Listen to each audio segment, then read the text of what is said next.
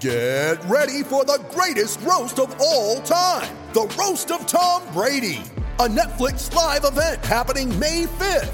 Hosted by Kevin Hart, the 7-time world champion gets his cleats held to the fire by famous friends and frenemies on an unforgettable night where everything is fair game. Tune in on May 5th at 5 p.m. Pacific time for the Roast of Tom Brady, live only on Netflix. You ready? Showtime. On May 3rd, summer starts with The Fall Guy. Let's do it later. Let's drink a spicy margarita. Make some bad decisions. Yes!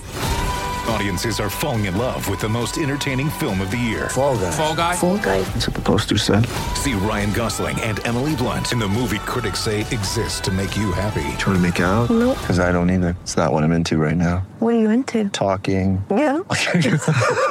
The Fall Guy. Only in theaters May 3rd. Rated PG-13. Prepare for glory! I wanna know if you got your popcorn ready. Do you got your popcorn ready? I came out the womb, I was ready. And he's hit the end zone for an unbelievable touchdown. I would be honored if you played football for this team. Throw it up above his head. They can't jump with me. Golly. Oh, they tackle him at the 40-yard line. Who can make a play? I can. Who can make a play? I can. What is going on, guys? Welcome to another episode of the Fantasy Roundtable Podcast, brought to you by me, your host, Matt Bruning. You can find me at SportsFanaticMB on Twitter. Have a great show lined up for you guys today as we're continuing our 2019 theme and moving closer and closer to the NFL Draft. As we talked about in the last episode, Dennis and I went over our top 10 quarterbacks in this draft this last year, coming into this year. If you guys would like to listen to that, go ahead and check it out. Today, we are moving on to the running back position. Dennis will be joining me as we'll be getting his. You'll get a little bit of insight from me, but we have a special guest we are bringing on today. He just dropped his brand new rookie running back rankings, so we're going to get a little insight to those as well and talk about that really quick because I really want to focus on the running backs with them. I just want to talk about the Aaron Rodgers story that dropped earlier today. So,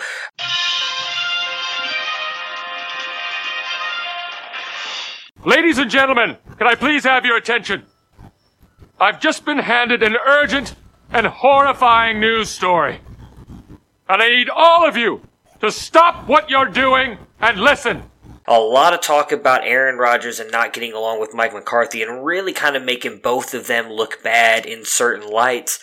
Just want to touch on really quick that I don't think it's that big of a deal. I think that a lot of this is not necessarily... it's new information. None of us knew kind of some of the stuff that was going on behind the scenes, but there was a lot of rumors of it. We've heard a lot of Green Bay Packers come out here recently, Packers of the past, and kind of talk about the way that Aaron Rodgers did not respect Mike McCarthy, and it seems like that kind of went all the way back to when he first kind of became the head coach of the Green Bay Packers, and Aaron Rodgers obviously being the quarterback.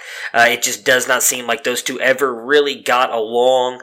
I don't think it's that big of a deal for Rodgers' side of things. As in for fantasy for us, I don't think it's going to hinder anybody. I think it might affect Davante Adams a little bit, just based on the fact that maybe he'll try and get the rookie wide receivers involved, but that's something that a lot of people have talked about for years, is that you have to develop that trust with Aaron Rodgers for him to go to you. Davante Adams was the same way. If you go back and look at Davante Adams in his first couple years in Green Bay, he was not doing at all what he's doing now. He looked very much like the rookie wide receivers they had last year, just struggled, but then once he was able to gain Aaron Rodgers' trust, he became a fantasy stud. So I do think that all in all, everything is not really going to change much for Green Bay. Again, we'll see what the offense Matt LaFleur is going to run. We already know that he's looking to possibly use a dual backfield with Aaron Jones and Jamal Williams. So right now, too early to tell if this is really going to be that big of an issue, but I personally do not think that it is. So I wanted to address that right here at the top of the episode. With that being said, let's go ahead now and bring Dennis and our special guest in, and let's talk about this very highly debated and scrutinized and overanalyzed and possibly even underanalyzed running back class.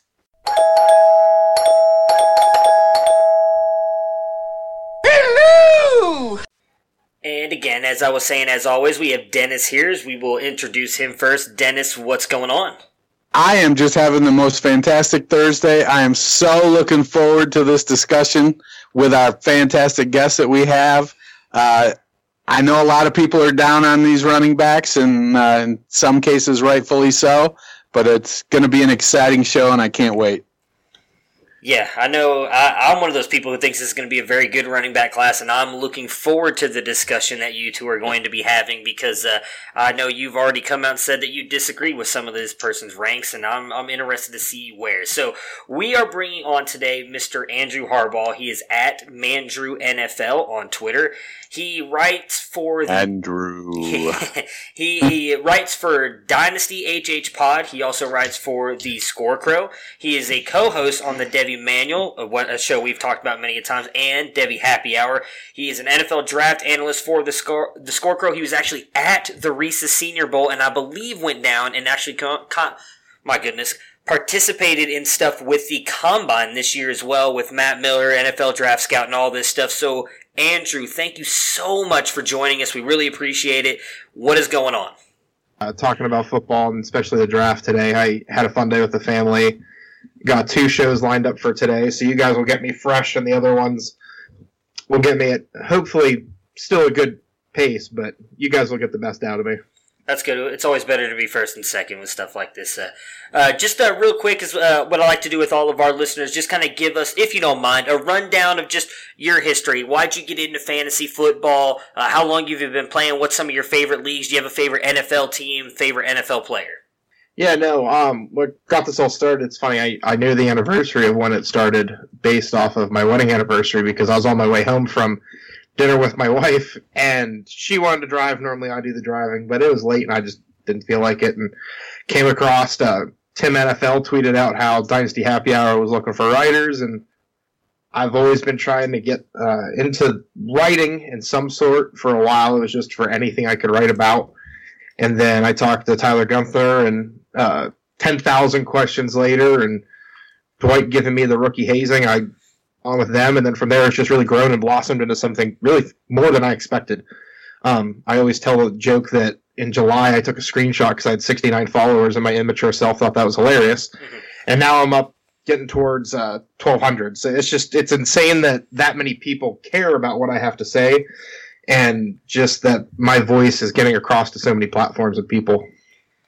Yeah, it is very cool. And I know we obviously share the same favorite NFL team, but who is your favorite football team?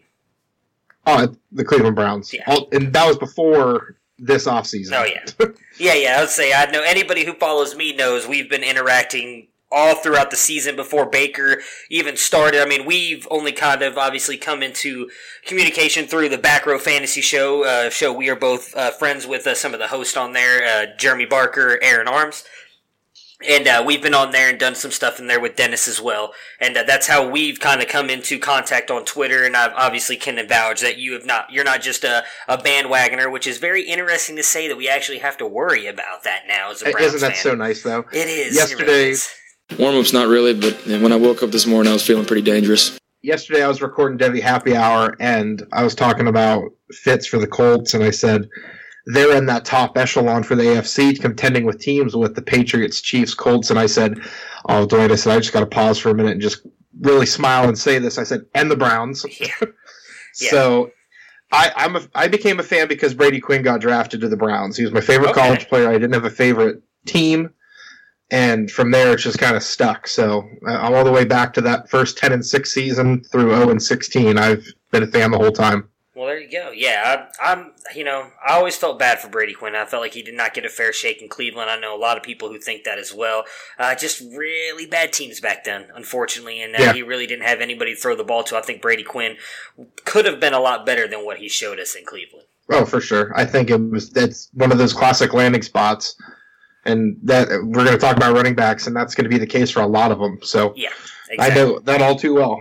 Well, that is a perfect transition for us. Thank you. Making my job easier as well. You're talking about the 2019 running backs. So this has been a hotly debated class. Anybody who looks at this stuff on Twitter, a lot of people think that these guys are being overvalued, undervalued. This class is deep. This class is not deep. There's a lot of elite players. There's no elite players. I am really interested to hear what you two have to say on these guys, so we are going to do what we usually do here. We're going to give our top 12 running backs. We're going to start with Andrew because he is our guest. Give us his one, your breakdown, any thoughts you have on him, and then we'll move to Dennis and myself, and we'll see where we all disagree and just kind of have a fun little chat about it. So, Andrew, who is your 1-1 at running back? I hate to take what everyone else seems to be doing for the most part, but it's got to be Josh Jacobs from Alabama. His physical running style with his pass catching ability, and then you add that in with he's only had 299 touches in his career. I mean, he's going to be coming to the NFL super fresh. So you got to love that about running back. Next, I had Miles Sanders past David Montgomery there towards the end. Montgomery's going to be 3, so I guess I'll just talk about them both as a comparison. The difference maker for me, and that's like I just talked about with Jacob, is Miles Sanders is going to come in a lot more fresh. Montgomery was the bell cow back in Iowa and was part of a lot of their success between him and Hakeem Butler. So I just like Sanders a little bit more just because if he needs to get that heavy workload, he'll be able to take it and handle it. Not saying that Montgomery can't, but he'll just have a little bit of fresher legs. From there, Devin Singletary, Travion Williams from Florida Atlantic and Texas A&M. Two kind of similar guys. That Singletary wasn't what he was a year ago this past year, which seems to be a case for a lot of players whenever they start to work on what they need to do to go to the next level. Didn't have the crazy stats, but that doesn't mean he's not the same type of prospect he was. Darrell Henderson and his 8.9 yards per carry, which is still insane for me to even think about. Justice Hill. Darwin Thompson, he's number 8 for me, running back out of Utah State. Smaller guy, 5'8", 200, but he's just explosive both in special teams, the passing game, running. I mean, there's a couple times where you'd think someone like that's not going to run between the tackles, but he's so dang little and fast that there's times where he's already at the second level and the play just started. So that was something I really liked about him. Damian Harris, Josh Jacobs' running back mate from Alabama. Him, again, just like with Jacobs, is going to come in a little bit more fresh. Alabama didn't run down running backs like they did with Derrick Henry and Mark Ingram this past couple years. So that's going to be nice. Rodney Anderson at 10. He should be top 3 probably, but between the neck and the knees and just everything with running backs, that scares me a little bit. And then to round out my 12, I got Mike Weber from Ohio State, who was overshadowed by J.K. Dobbins, the freshman and sophomore sensation, who everyone's looking forward to next year. And then to round it out, Benny Snell from Kentucky. Very nice. Well, I mean, sort of. Well, that's great. Go ahead, make your jokes, Mr. Jokey. Joke maker. But let me hit you with some knowledge. I'm going more for, when it comes to splitting hairs, I'm looking for evidence that they can do it, not necessarily projection that they might be able to do it. And so that led me, that I've had Montgomery as my one pretty much throughout the run up to the draft here. I understand the point about he's got more miles on his feet, but what he's shown is he can do it and he can handle the workload. He caught over 70 passes in college, so he can play all 3 downs. Athletically, he tested exactly what we expected. There was no surprises. But when you watch him run, he's got a nice little jump cut. He can get out. Is he going to break off a 75-yarder? Probably not. But he's very capable of busting, 10, 20, 30 yards at a time, keeping things going. He doesn't have to come off the field. So right. I'm sticking with Montgomery. Number 2 is Jacobs for me, and I struggled a little bit between him and Sanders. Kind of went back and forth between the two of them. I think Sanders maybe is a little more elusive than Jacobs. They both can play all 3 downs. I'm just, my concern with Jacobs is I get there's lots of studs at Alabama. At some point, the talent has to take over, and he should have gotten more than 300 touches. I think my concern with him is that he's going to end up being one of these big finesse pass-catching backs like T.J. Yeldon. So that's sort of my hesitation with Jacobs. Sanders comes in at 3. I like what he did. The difference between Jacobs and Sanders really is Sanders was behind Saquon Barkley. Jacobs was behind Damian Harris and a cast of other potentially average NFL backs. So I could see, Saquon is one of the best running backs to come out in the past 5, maybe 10 years. I don't think Damian Harris is going to fall into that. So I feel like if Jacobs, Jacobs should have gotten more touches when he was at Alabama. But I do have Sanders at 3. I like Darrell Henderson. He's my 4. He shows some toughness coming in at 208 pounds. He's pretty elusive. I get that, him and Singletary both have that big yards per carry, and a lot of it is due to their offensive lines.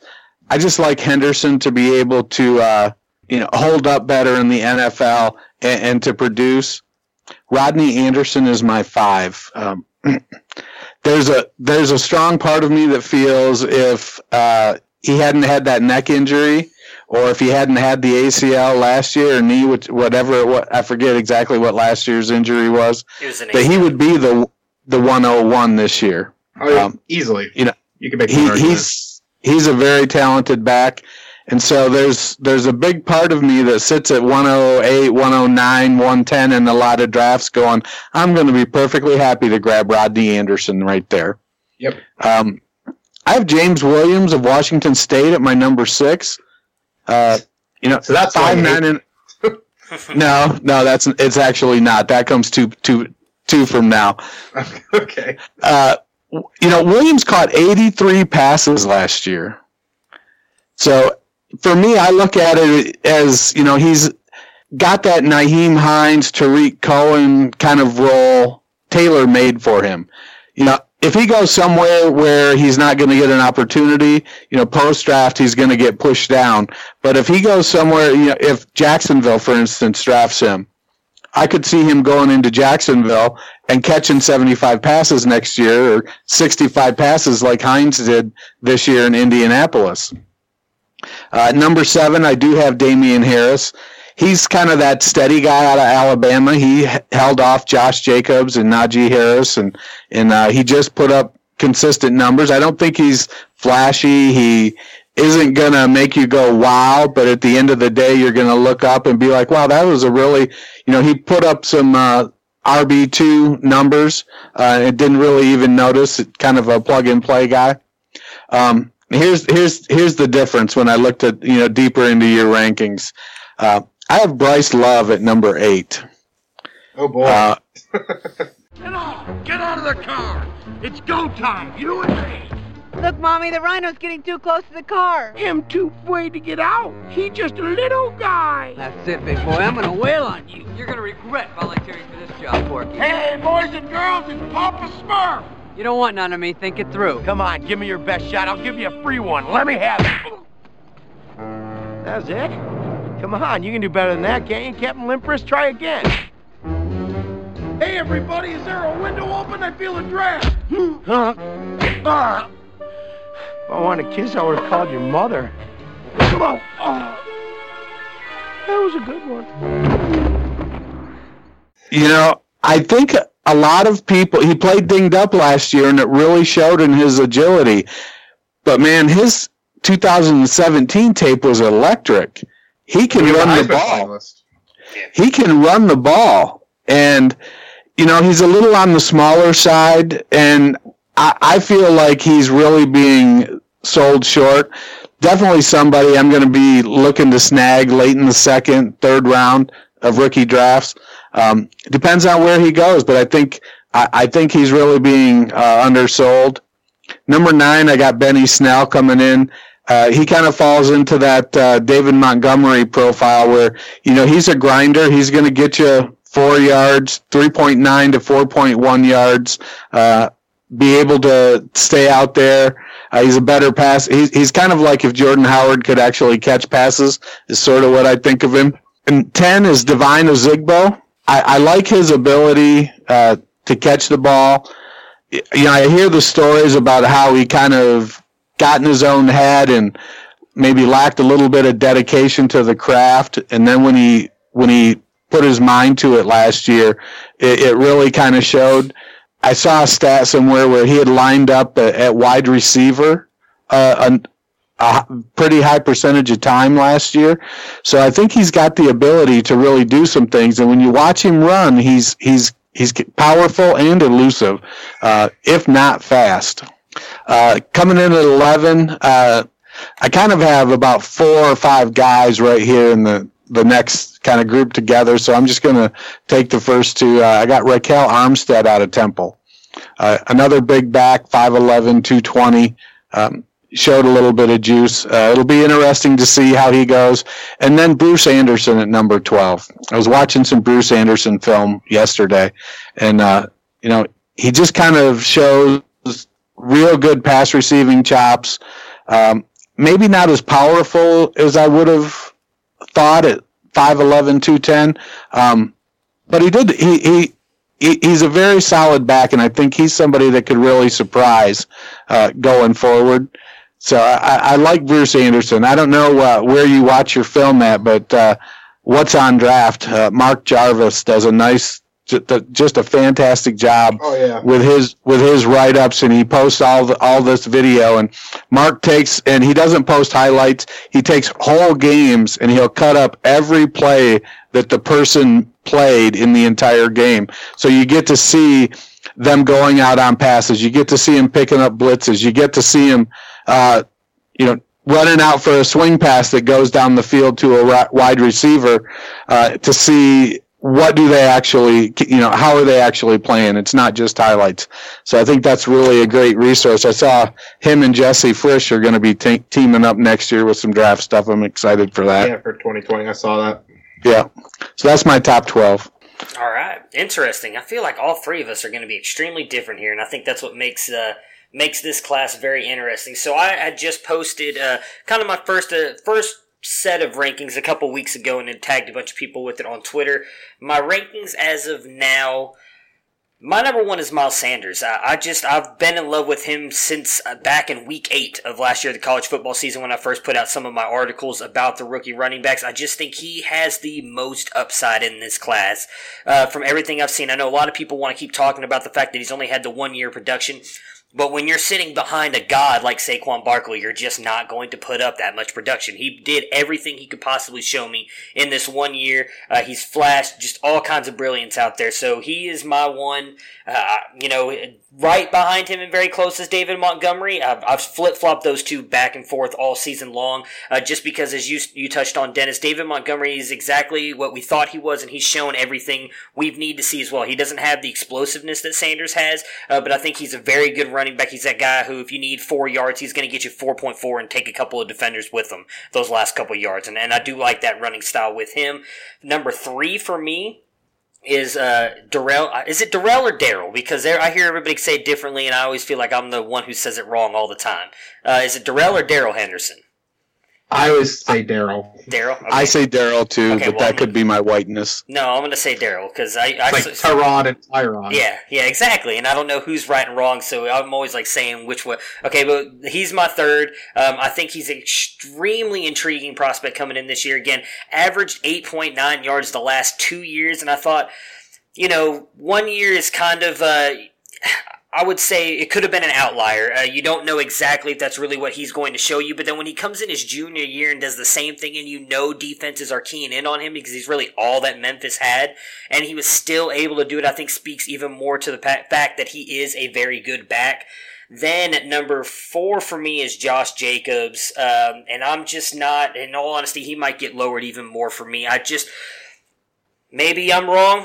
Dennis knows all about my Ronald Jones takes, so I don't know if I'm going to be right on Josh Jacobs, but I feel like a lot of people are overvaluing him. Something Dennis touched on has really kind of gotten into my head here lately, and I haven't been able to let it go, and I don't understand why it took so long for him to replace Damian Harris or take over as the number 1 for Damian Harris. He didn't show a lot at his pro day. Now, again, I've had him low anyways before the pro day, but I kind of feel like he showed a little bit of explosiveness, and just because he's Alabama's running back, he's getting propped up because of it in some of those games. I'm just not sure he's quite as good as all these people want him to be. We see so many people compare comparing him to Alvin Kamara, and I think that hype is really taken over, and everybody's expecting him to be Alvin Kamara, and I don't think that he is. Number 5 for me is Rodney Anderson. Everything you two both touched on. I think he, again, had he not torn that ACL, he was the 1-1 in this class, no doubt about it. He was, the beginning of this year was a Heisman hopeful until he tore his ACL in that second game. Like, that's how good he was. We all forget about that. And he's someone that I hope that everybody continues to rate him extremely low, because if a lot of people are going to end up taking him as the 10th running back off the board, that means someone like me can snag him in the middle of the second or low back end of the second rounds, and I'll love that. I'd love to be able to get him that late in the second round, because I think he's going to be a stud at the next level, obviously, all based on health. Number 6 for me is Travion Williams out of Texas A&M. I like what he does. I think he's very good. Had a very productive freshman year.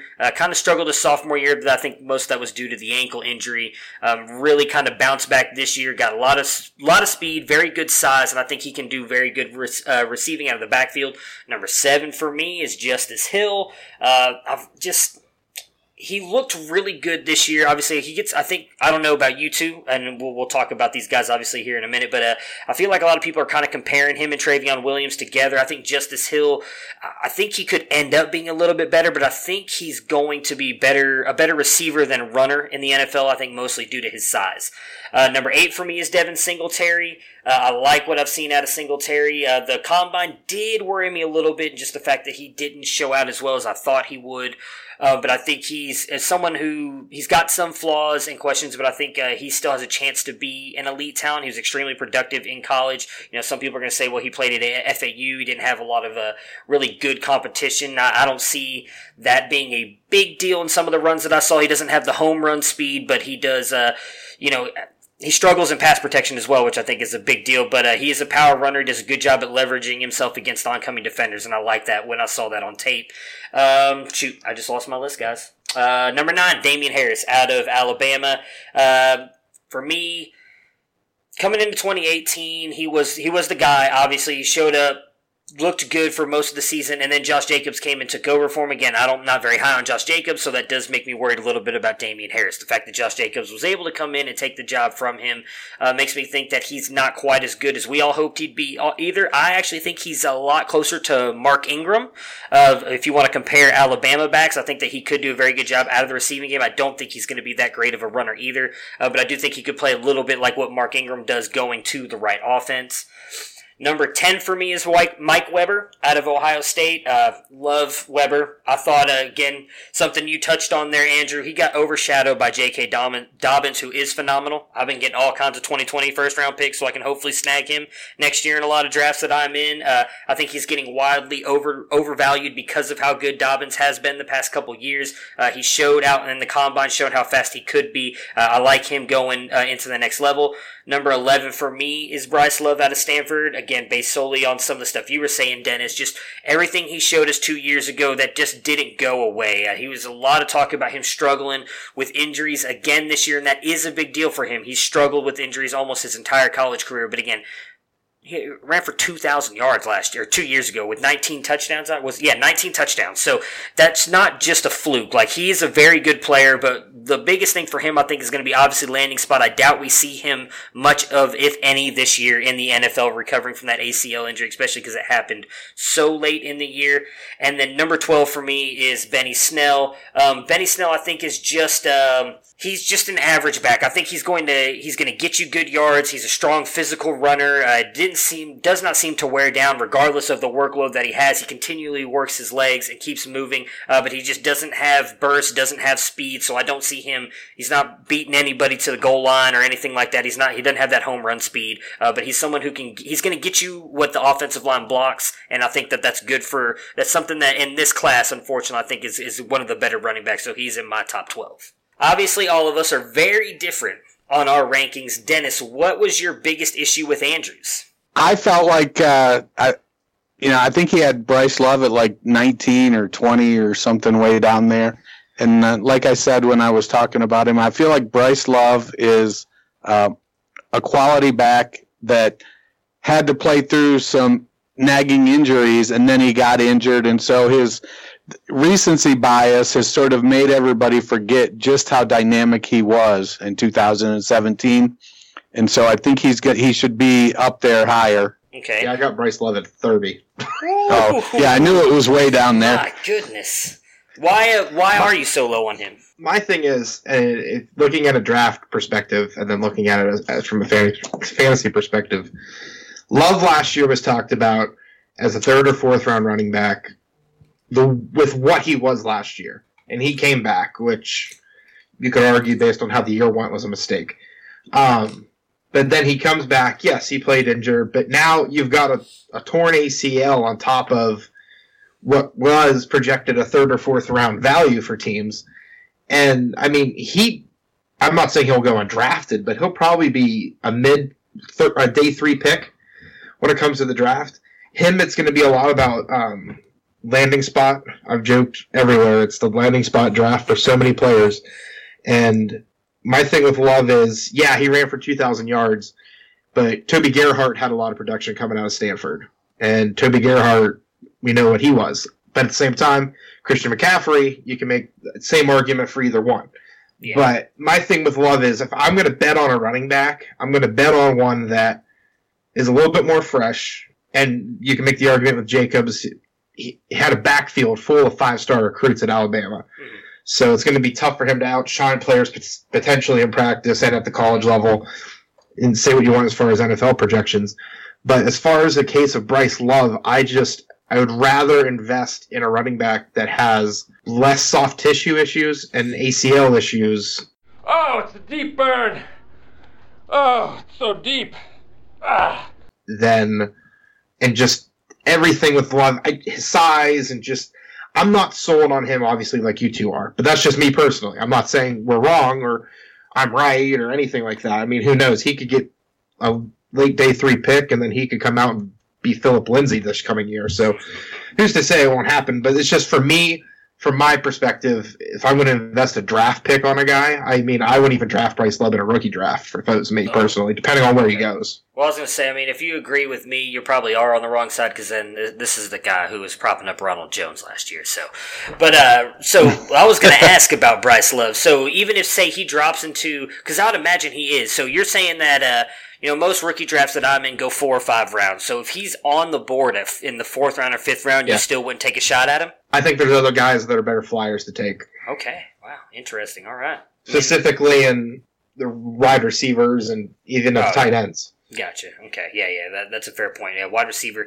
is going to be interesting. So there's a couple questions I want to ask you guys about this class, a little bit different than some of the stuff we kind of have talked about. Real quick before we get to some of the questions we've talked about, how many running backs do you both have that you think could be elite out of your top rankings? Like, for instance, me, my top 5. I think all of those could be elite running backs in the NFL. If you guys don't mind, kind of give a rundown, too, for who they are. For, like, again, me, it was Miles Sanders, David Montgomery, Darrell Henderson, Josh Jacobs, and Rodney Anderson. I don't see anyone else out of those 5 that could be elite, like, first 3-down starters. Do you guys have the same list? Less than that? More than that? Who do you have, Andrew? Yeah, I got Jacobs, Sanders, Montgomery, and Anderson if he's healthy. Okay. I mean, we talked about it. Anderson could have been the 101 in fantasy drafts this year if he would have been healthy and not had all the issues. But if he's healthy, I mean, obviously he's going to be worth that. But especially if I'm an NFL team and I'm looking for like a bell cow, if I got one of those 4 guys, I'd totally be happy with it. Okay. Dennis? Well, when you talk elite, I mean, so I look at it and I think, well, who in this class is going to give me 2 years of, or the first 2 years of Jordan Howard or better's career? He was a 5th or 6th round pick. Yeah. Came in, and his first 2 years, he wasn't a breakaway guy, but he was solid. So if I'm looking at that, definitely those top 5, I think, are going to be at least that good or better. Jacobs is the one who gives me the most pause because I feel like he's got the widest range of outcomes. He could be top 8 in the NFL, and he could be an RB4. It probably seems drastic, but I mean Miles Sanders was more highly rated than Saquon Barkley, I believe. That didn't stop Barkley from taking that job, and completely eliminating any competition. So I don't know that I buy the argument, well, Alabama has a bunch of 5-star backs, because he's got to, at some point, you've just got to be better than everybody else. And he just didn't consistently do that. So I think there's that opportunity for him to just not be able to put it together at the NFL level. But if I'm looking at other backs that I think could come in and have that Jordan Howard start to their career, I could see Damian Harris, I could see Benny Snell landing, if they land in an opportunity where they're going to get 50 to 60% of the carries, they can put up 1,000, 1,100 yards for a team. I don't know if that's elite. It's probably top 15 running back, top 12 running back.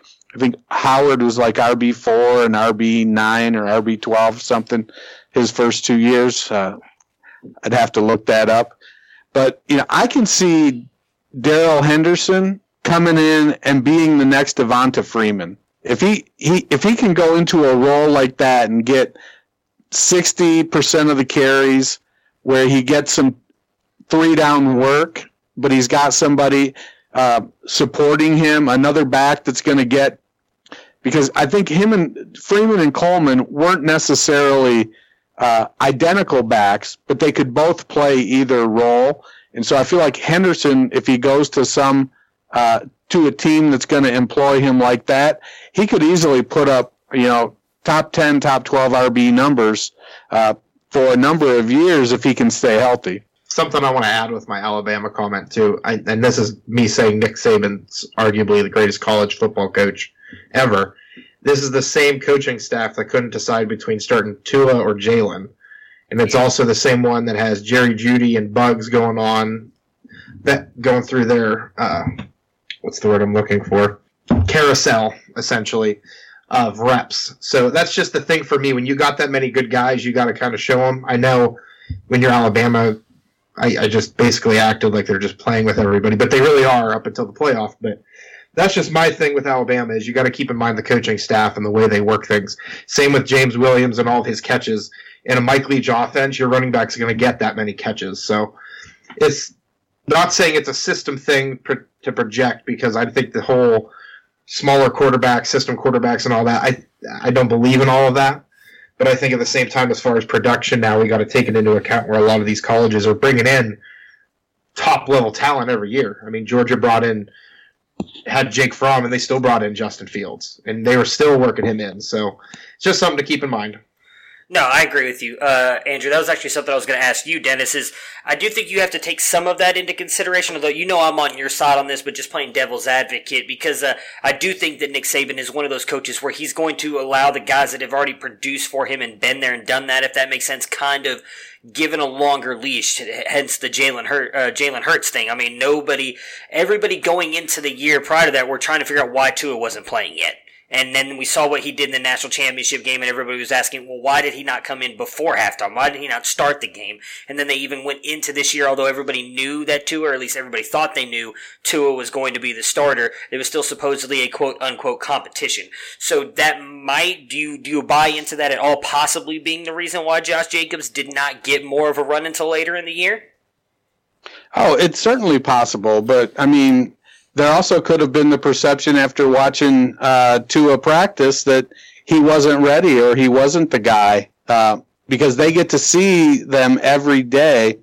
And, Nick Saban isn't going to put his team in a position to lose to make a recruit happy. Okay, right. So if Josh Jacobs was clearly that much better than everybody else, gave him the best chance to win, then Jacobs would have rushed for 1,000 yards last year. So I'm not saying he's not a good back. I'm not saying he can't be really good in the NFL. I'm saying that, based on sort of looking at what they've done, that's what gives me pause about Josh Jacobs. I think he's a talented guy, but I do have concerns he kind of falls into that receiving role because he's good at it. And he doesn't, I don't know if, I think Alvin Kamara sort of made that something that could be really good. So maybe he's the next Alvin Kamara. So he only gets 125, 150 carries, but he catches 60 or 70 passes. Maybe that's the route. Maybe he's not the bruiser that we want to make him at 220 pounds. Yeah, I don't think he's a bruiser at all, and that's why a lot of people are comparing him to Alvin Kamara, based on the fact that they do think he's going to be more of a receiving back like that in the NFL. Like I said, I personally don't see the comparison, but there are a lot of people who are comparing those two. My next question that I wanted to ask you two was, so I know obviously Andrew, yours is 1-1, your 1-1 is Josh Jacobs, and Dennis, yours is David Montgomery. Where in the draft, for rookie fantasy drafts, would you feel comfortable drafting your 1-1? I mean, it depends. I mean, obviously, Superflex quarterback's going to be inflated value. But I think Jacobs and Sanders and Montgomery, I would probably take over any of the top three receivers. So, I mean, I would probably go Jacobs would be my 101 for a rookie draft. Okay. Yeah, I'm the same. If I'm sitting there and I have the 101, I wouldn't hesitate to take Montgomery. We've seen historically that wide receivers take time to develop. The model now is draft the running backs early, trade for the wide receivers after the first offseason, or in the first offseason. Okay. Yeah, I agree with both of you. I just didn't know. I know some people who are very high on this wide receiver class, and they would much prefer to take, 4 or 5 of the wide receivers first. I'm someone who drafts heavy running backs when I can in any rookie drafts, because I believe in getting that production they're quicker. You're going to get the production quicker most of the time, so that's kind of the way I go. I'd be the same way. If I had 1-3, it would be very hard for me to pass Hakeem Butler there, because he is my favorite wide receiver in this class, but I'd probably take Miles Sanders. I would not take Josh Jacobs, but I would take Miles Sanders or possibly David Montgomery over him. So, if you guys had to stake your entire reputation on one player being a Pro Bowl player for years to come, out of your top 12, who would it be? Andrew, then Dennis. Yeah, I think I'll make Dennis a little bit happier with this. I think it's David Montgomery, just because we've seen what he can do even with the heavy workload. You talked about it earlier, his elusiveness, while he not have that breakaway speed, led the NCAA in missed tackles last 2 years, I believe. So for him to be able to do that, obviously, he's got something special with his feet and his vision. So I think if I was going to bet on somebody, it'd be David Montgomery. Yeah, Montgomery's my guy as well. I'm a big fan of, I guess, consistency, and I think Montgomery provides that more so over Jacobs, and right now even Sanders. He's got the longer track record. So I would be. I'm going to put my money on Montgomery. Okay. For me, it'd be Miles Sanders. That's why he's my 1-1. I understand the Montgomery talk again, because he has been the most consistent, but the one thing that worries me a little bit in Montgomery is I feel like we're moving away from that kind of NFL where you've got that grinder running back that he is. Miles Sanders, I think, who can do it all in the I know he didn't do much in the receiving game this past year. I do think that he will be very good receiving wise in the NFL. So he's my guy there that I think could be a Pro Bowler for years to come. Same thing if you guys had to stake your reputation on one player being a bust that is in your top 12, who would it be? For me, it's Rodney Anderson, just because of the injuries. If his legs don't hold up, that's not going to be his doing, but if you invest too highly of a pick on him and anything happens injury-wise, you may get a little bit upset by that. I mean, we're seeing it now with Todd Gurley, and I'm not trying to start a debate on his knee, which seems to be the hottest topic in fantasy offseason chatter, but he's already getting the arthritis, and Gurley's not old. Yeah. It's just his knee getting fixed and everything. So it's interesting to see how these running backs now that are going to get big workloads in the NFL, see how they react to it. I agree with that as unfortunate as it is. When I look at my top 12, pretty much 6 through 12 all have a lot of questions. And so I'm not necessarily betting on them to be great, so that they could easily be bust. So then it comes down to the top 5. I believe Anderson's injury history, but I guess I'm going to go with Darrell Henderson is somebody that I could see busting. Sometimes those smaller guys, when you get to the NFL and all of the linemen are 280 and 300, and they're all running 4.7s, 4.8s, 4.9s instead of the 260-pound guys in college running 5.1s. You might not necessarily be able to hold up as well as you used to, or people can run you down a little better than you were used to in college. So Henderson is somebody that I could see busting that's in my top 5. Okay, yeah, for me, both of mine are both injury-prone players, and that's Rodney Anderson and Bryce Love. Obviously, me and Dennis have Bryce Love much higher than you do, Andrew, but both of them, again, based solely on that. I think both could be very good at the next level, but due to their injury history and the past and everything, those two are the ones that worry me the most. If they're not going to be able to stay on the field, obviously we won't be able to see the production that we saw in college and what we hope will translate to the NFL. All right, so give me a running back outside your guys' top 12 that you think could end up being a top 12 running back next year.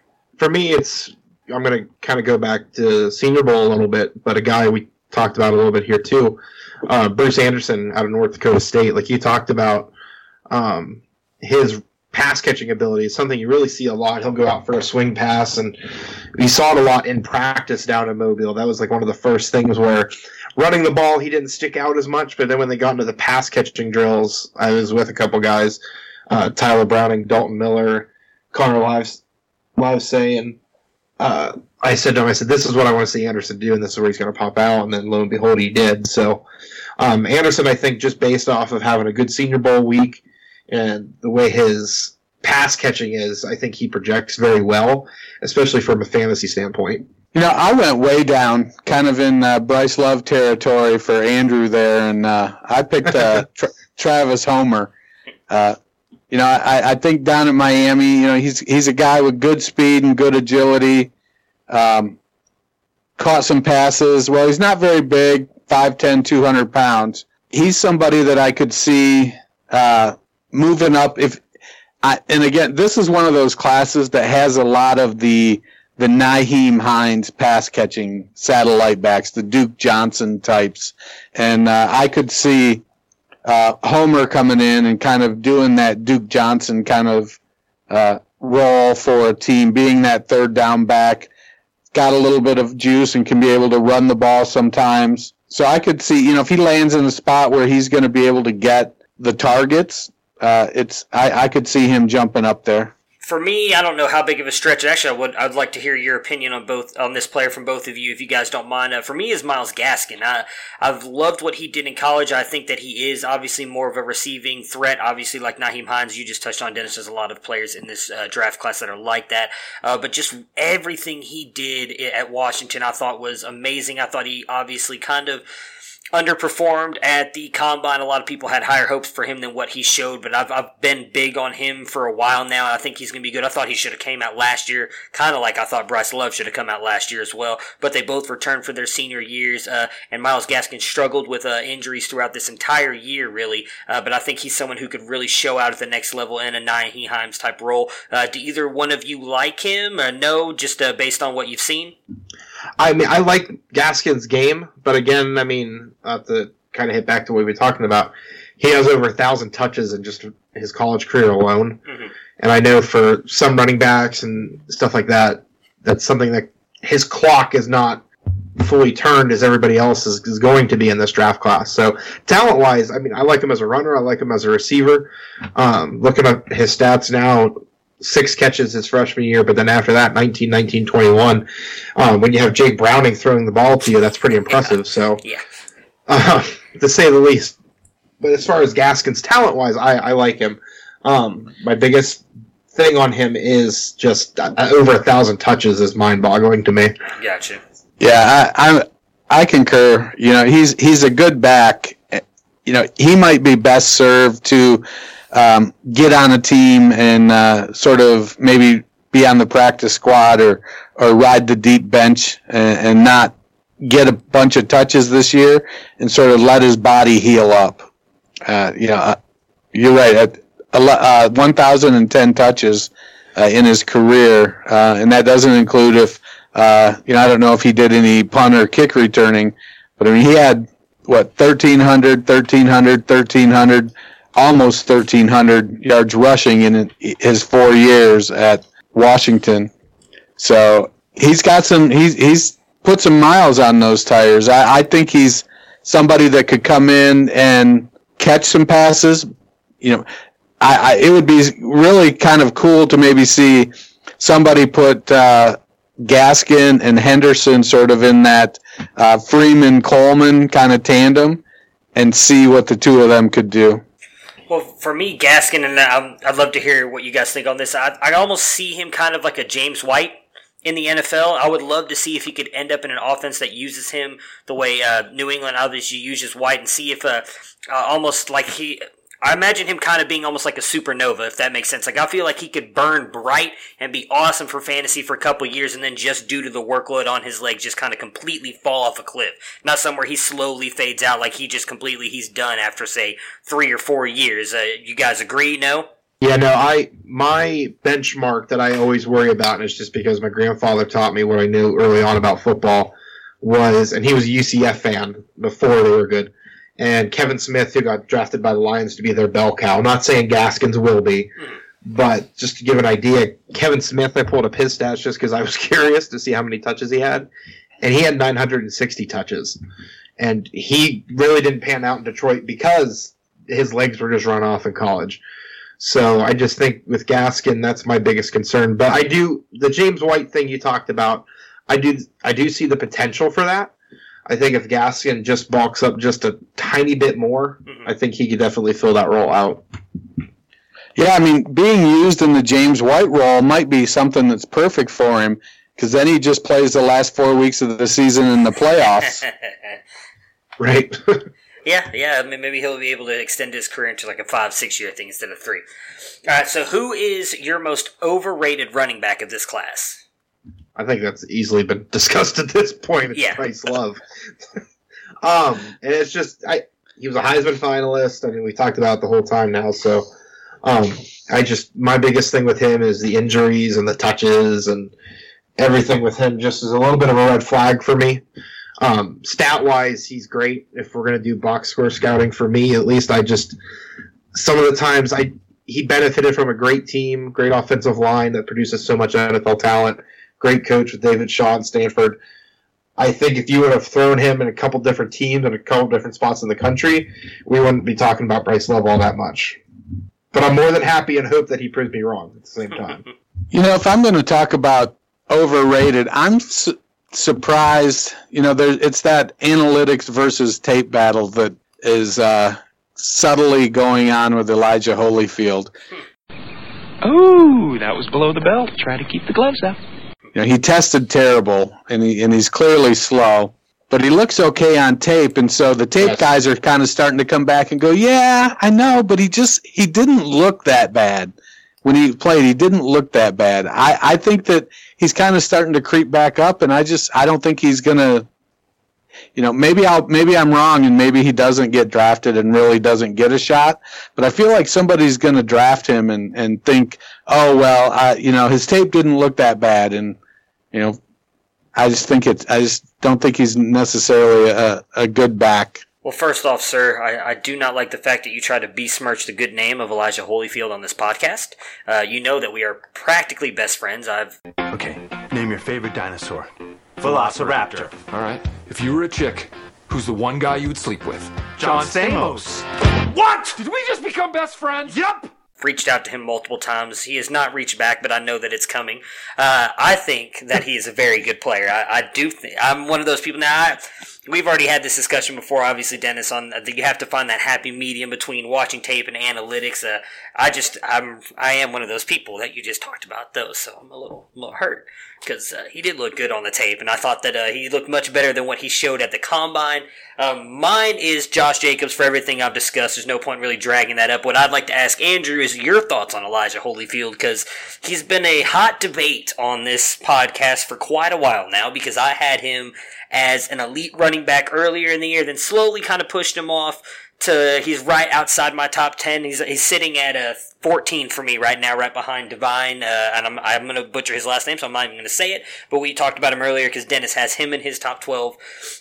What are your thoughts on Elijah Holyfield?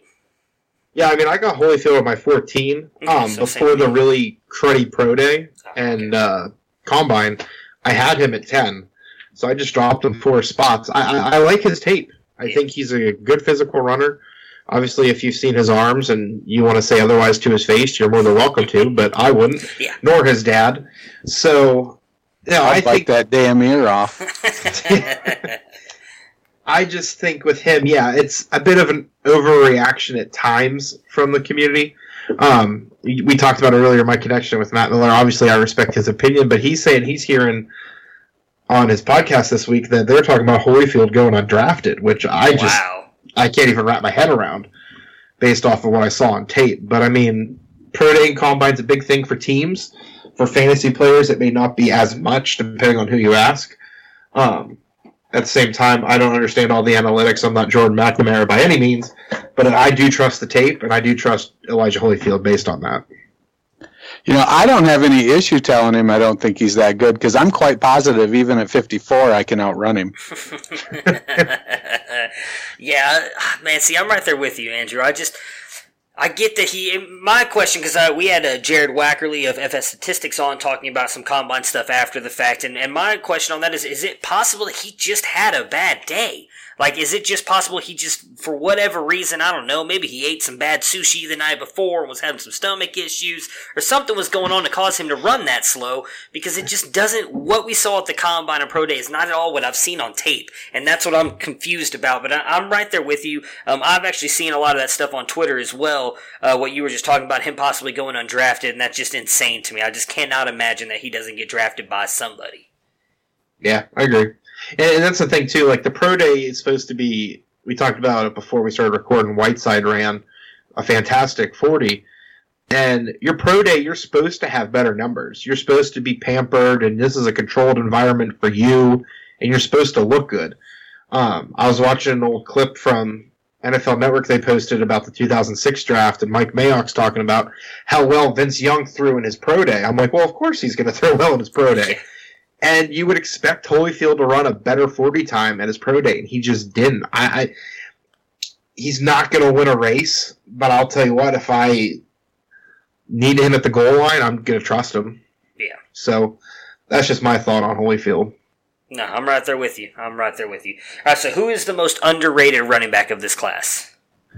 For me, it's Darwin Thompson from Utah State. They had a very good, a sneaky good year. Cracked into the top 25 as a team with Thompson himself, like I talked about, 5'8", 200 pounds, very explosive. He's used all over the field as a weapon and passing game in the backfield and in special teams. So I think he's going to make one team, give the team a dynamic weapon, and if he can work his way into some solid carries, then I think he can definitely be a fantasy steal for some people. Obviously, he's in my top 10, so that's how I feel about him. Well, it's Bryce Love for me. Again, I kind of go back to, you talk about Holyfield's tape, but Bryce Love's tape in 17, I think, is more, shows more about who he is as a runner than his 2018 tape. He did catch 49 passes, so he can play in that role. I feel like that, much like a lot of guys in this class, though, there's going to be some landing spot dependency. Like you said, Andrew, this is the draft of landing spots. So I like Bryce Love to be able to come in and get an opportunity and do some good stuff. He only had 570 carries and 50 receptions, so he's not wore down like Myles Gaskin. For me, mine is Travion Williams. I don't see a lot of people talking about him, and he is by far one of my favorite running backs in this class. I think that he is very versatile. I think that he could do a lot at the NFL level, and I don't understand why a lot of people aren't talking about him. I know, Andrew, you've got him ranked, I believe it's at 5 for your ranking, so I was I was actually pretty interested to see that because I know a lot of people, at least that I've seen, have him at 10 or lower, and I just think that he is that. He's right there. I have him at 6 in mind, and I think that he could be easily one of the best backs in this class with what he can do receiving-wise and running the ball. I had asked something earlier when I was doing mine. I never actually gave you guys a chance to answer. Do you guys think that him and Justice Hill are very comparable, or do you think one is better than the other? I was going to say, I'm not a big Justice Hill guy, so even though I don't have Travion in my top 12, I definitely think he's more talented than Justice Hill. Why do you hate Travion Williams and Justice Hill? I don't. I don't have time for that. Yeah, no, I mean, obviously I like both of them. Like, they're in my top 10. I like Williams more than Hill, obviously, but I mean, they can kind of be the same player at times. I think Justice Hill, and you'll love this, Dennis, I'm sure. I think Justice Hill is what everyone wants Bryce Love to be, which is why I'm so much higher on him. Okay. So, does that mean you're going to go back and look at some more tape on Justice Hill there, Dennis? No, I'm actually going to go look at more tape of Travion Williams because I feel like he's probably a guy I should have higher. Gotcha. He probably, I probably should have him over Armstead maybe. With Williams, I kind of got hung up a lot on at the end of the season, he had that one really long run, and I feel like I've kind of got caught up in the highlights for him, and I didn't really look deep enough. I got to take a little closer look at him. So probably my post-draft rankings will probably have Williams moving up some. If you want to see what Williams can be, like on his perfect day, obviously, there's plenty of games if you want to go and watch like Alabama or something where it's a bad day. But just to see what he can be at his top potential, I believe it's the Auburn game. Okay. Where I was laughing that he completed more passes in that game than Jarrett Stidham did. So he was just very versatile in that game. He kind of had a C.J. Spiller type of effect for Texas A&M in that game. Okay. College C.J. Spiller, not Buffalo Bills C.J. Spiller.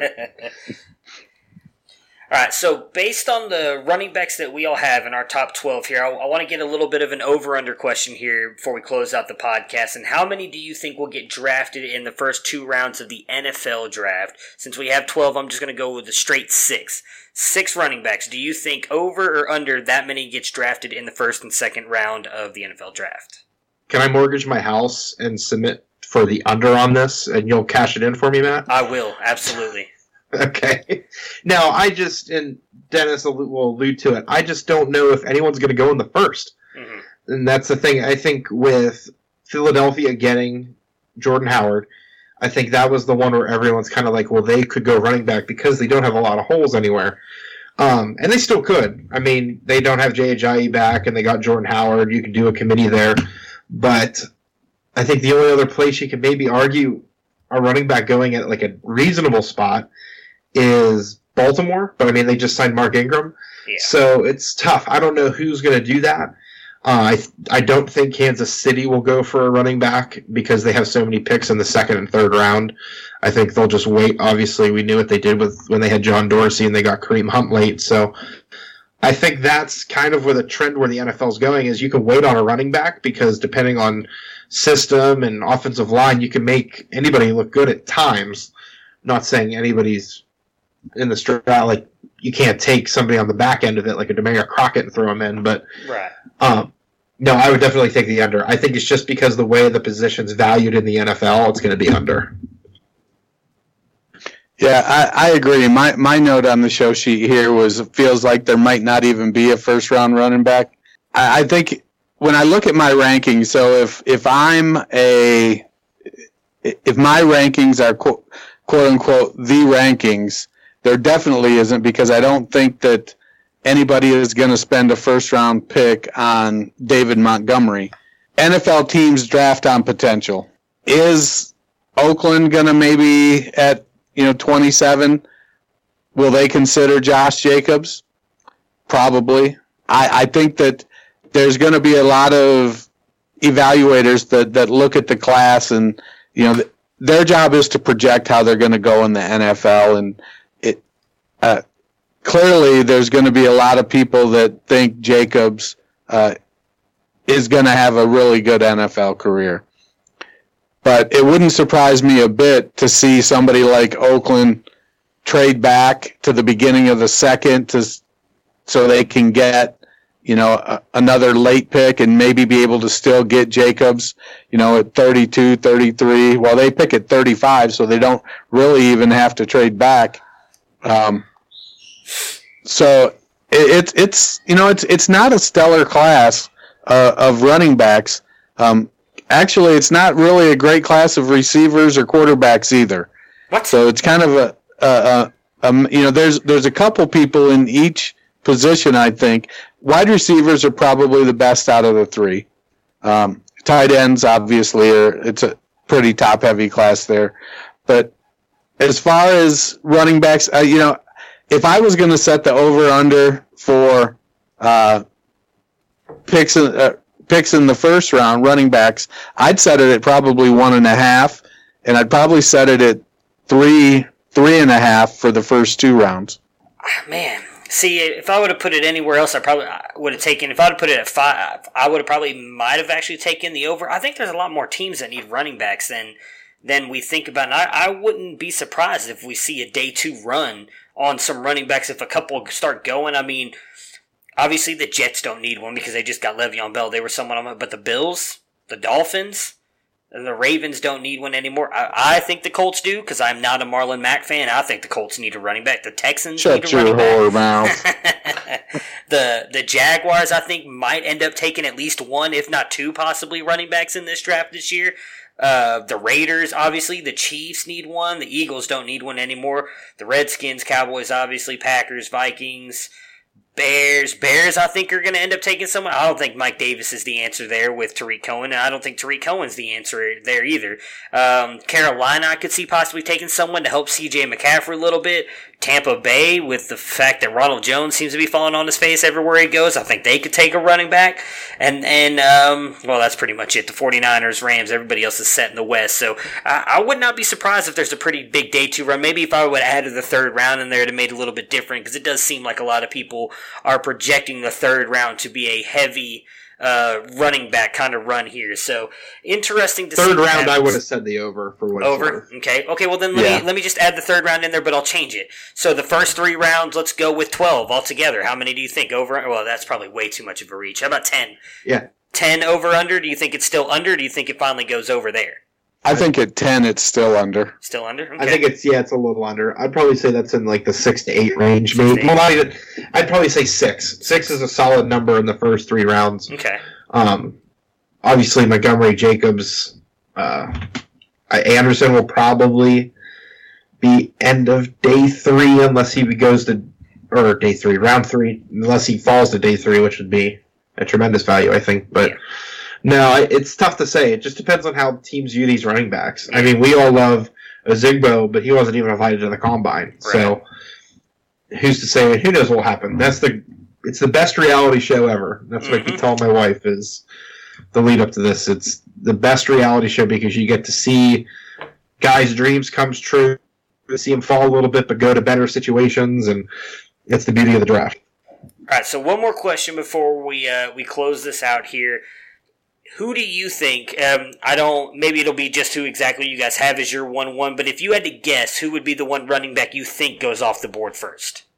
Probably Jacobs, just because of the hype and him being everywhere. But, I mean, it's probably a flip of the coin between him and Montgomery if I were betting. So if you placed a bet on either one of those, I'd be comfortable. Yeah, I like I was saying earlier, the NFL is projecting potential, and you see guys get drafted, get second chances, third chances because of potential. And so I feel like they know what they're going to get with David Montgomery.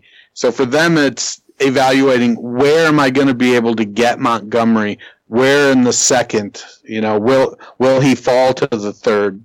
When should I go up and get him? Versus Jacobs, who's a lot more of an unknown. And while Montgomery's a good pass catcher, Jacobs is a better pass catcher. And so they may look at him and go, well, he's built like a 3-down back, even though he never really performed or carried the load by himself. He's built like he can handle it, and he's a great pass catcher. So I probably would say Jacobs is going to go first off the board. Okay. I'm going to go a little outside the box here. I think it's going to end up being Sanders or Henderson. That's just my opinion. Yeah. I think one of those two are going to go first. I just think Jacobs and Montgomery are both going to be pushed down a little bit. Jacobs based on not that much production, and Montgomery based on, even though he's very consistent, like I said, I don't think the NFL is kind of moving away from the running style that he has. So I would not be surprised if possibly Sanders or maybe Henderson or one of those guys comes off the board first. Not saying that they should, but I wouldn't be surprised if one of them came off first. And I lied. I do want to ask one more question, and then I promise, guys, we're going to close this out. How many running backs, I want to keep it at 6, do you expect to go off the board in rookie fantasy drafts? Do you think it's 6, over or under? You cut out. What position did you say? The running backs. I'm sorry. So first round of our rookie drafts, how many do you expect? How many running backs over under 6 do you think will go off the board in most rookie drafts? Just straight, no, not super flex or anything like that. Just your standard PPR draft with 12 teams. I mean, there's probably Fant, Hawkinson will probably go in first round in most. You throw in Hakeem Butler, Harry, Brown probably, and Metcalf. That takes up 6 spots in a normal 12-team draft. I'd probably say 6. Okay. 6 or 7. Yeah, I think, that's a good number, 6. People talk about, the philosophy is draft the running backs, trade for the wide receivers after their first season. And, I guess I'm looking at it from the people we play in leagues with.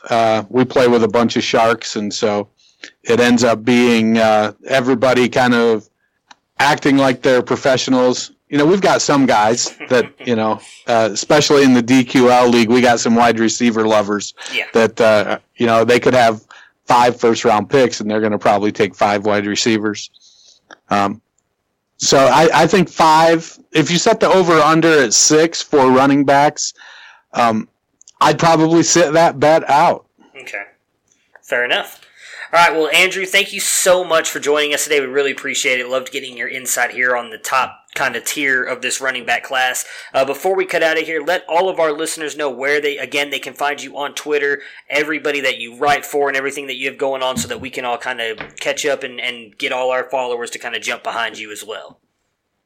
Yeah, no, I am doing a lot of my draft analyst stuff right now for the Scorecrow.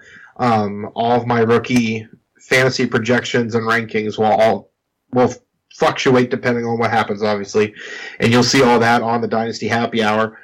Got, obviously, the podcast Devy Happy Hour and Devy Owner's Manual. We're actually doing a joint show with Dynasty Owner's Manual today to do a rookie mock. So you'll answer the running back question, how many would go in the first round then, maybe.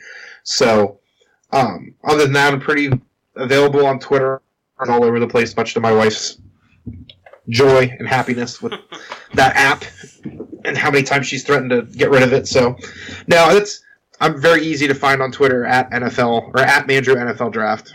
Yeah, and you're a very good follow. We've gone back and forth on a lot of Brown stuff and everything, and I do see you, much like Dennis, interacting with the community a whole lot. Again, that's something I wish I could be more active on. I try, and then something always happens, and I'm not able to do it. But you two are 2 of the most active members in the community, so definitely give Andrew a follow, and obviously most everybody already, at least that listens to this, follows Dennis. But Dennis, where can we find you, obviously, on Twitter, and where are all your writings and everything at? Well, I am at culture_coach on Twitter, or you can search Fantasy Football Roundtable. I'm there as well. I write for DynastyNerds.com. I have a new article coming out. I released the Down in Dynasty ideal rookie running backs last week, and the next one coming out is going to be the ideal rookie wide receiver landing spots. Down in Dynasty column will be coming out. All right. Well, again, thank you so much, Andrew, for joining us, and I look forward to talking to you again here soon. And Dennis, as always, it's been a pleasure. Right on.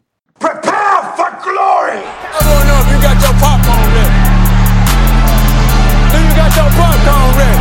I came out the womb, I was ready. And he's hit the end zone for an unbelievable touchdown. I would be honored if you played football for this team. Throw it up above his head.